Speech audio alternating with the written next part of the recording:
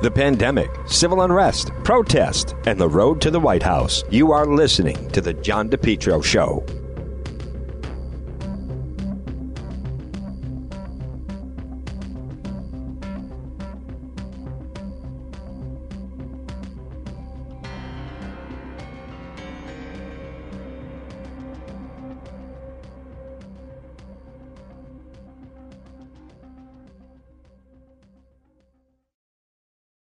JKL Engineering.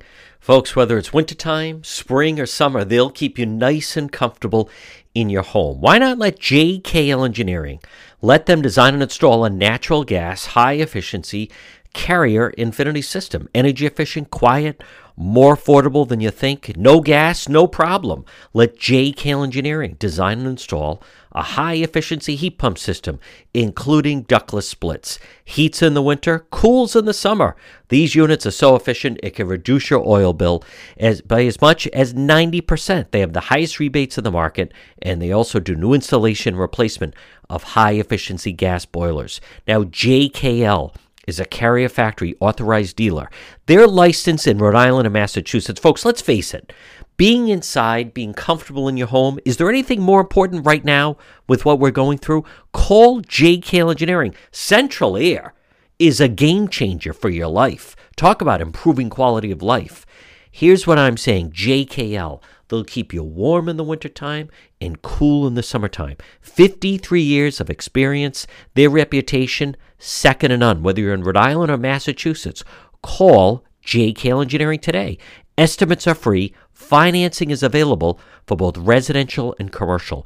Call my friends at JKL, 401-351-7600. Remember, estimates are free. Financing is available. Let's be nice and comfortable in your home.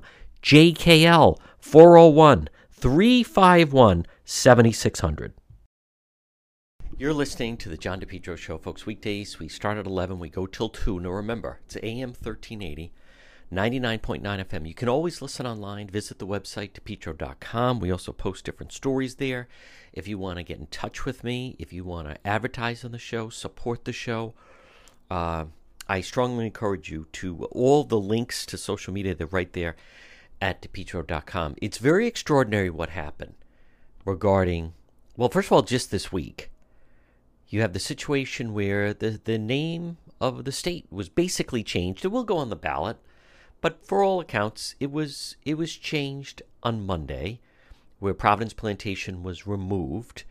And like many of you, I am ambivalent about it. If somehow that is hurtful or it's offensive to people, and I can see that.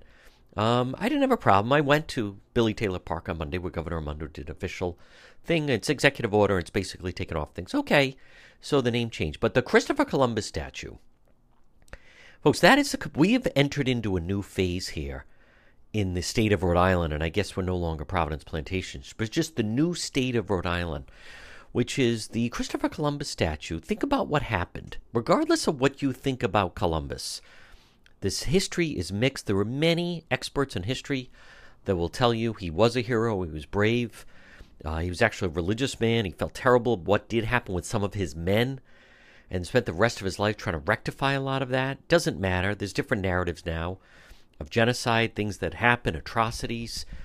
So the Columbus narrative has become one of those things where history, which should be fact, which should be, we all look at the same thing, right? History is, it happened on this date, here are the facts, is now clouded, depending on who you talk to, of exactly what the history is. But what happened with the Columbus statue, I want you to understand. And people don't get that. There's nothing good about that. I was there as they were removing it. I was there the day before, and the day before when they were talking about mobs were going to take it down. Was that taken down? Was it offending anyone? No, it wasn't. It was a statue put up 1893. That was taken down for fear of violence. That is the new norm, where the violent mob dictates, and they made their presence felt when they had the riot in Providence at the beginning of June, where they were trying to burn down Providence Place Mall. Most of Providence, downtown, people don't go. Still a lot of stores are boarded up. There was arson involved. They did burn a police car. The mob got their way. And Mayor Elorza, he didn't have a vote. He didn't have a community meeting. I know some people are hearing, well, they're going to find a new place for the Columbus statue. Listen to me, that Columbus statue is never going back up because the mob won't let it. Because the mob realizes now, and I don't mean organized crime mob, by the way. Let's just say that. If Patriarca was still alive, that statue would be up. No, we're talking about the angry mob, the new progressive mob, the people that come out under the guise, they wear two hats, protesters and injustice, but they're also defund the police, and at a moment's notice, they will throw rocks, they'll throw bottles, they will destroy property, they will vandalize. Yesterday I asked someone who was there, and this woman said to me, don't tell me you're against them taking it down. I said, I'm against mob rule. And she looked at me like, mob rule? I've never heard that term before. No, of course not, because you're part of it. You're part of the mob rule. Folks, this is the new norm now, where it is through force, it is through violence, and then and then they just cave. That statue was taken down for fear of violence. There was no vote taken. There was no community discussion. There was no, let's hear the merits of it. No. It was, we better take it down because otherwise there are angry protesters. They're going to rip it down. These are our demands. And by the way, those were the demands of this week. And this week, their demands were met. The name of the state was changed, and also the Columbus statue was taken down. They're 2 for 2. Now what's next? What are the demands next week? What makes me think, what should lead us to believe, and I'm telling you, I think many of you know exactly where this is leading, because now there's going to be a price tag attached going forward. Oh, that is absolutely happening. I heard it. I was there on Monday.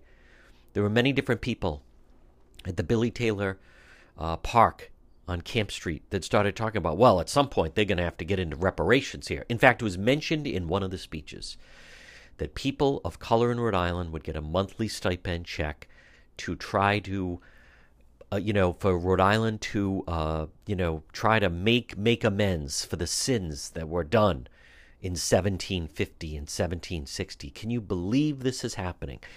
But there's nothing good about what happened. And that statue, folks, don't listen to them. It's never going up, or the mob will tear it down again. They will never allow it, not in this climate. No way is that museum. And if they try to put it in a museum, they'll break in and damage and have a protest in front of the museum. That's statue number 1. They're going to go up in number. They're not going down. They're not going backwards. They're going to move forward. But it's going to cost you money. This is the new form. This is, we've lost Providence Plantation.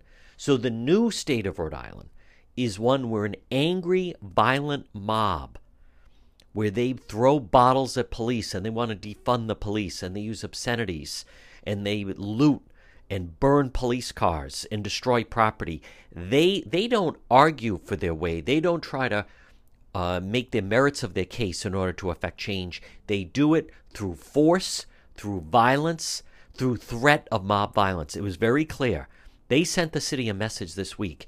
Either take that statue down, Christopher Columbus, or we're going to rip it down. And what did Mayor Elorza do? He caved to the angry mob. Do you think they're going to go away quiet now?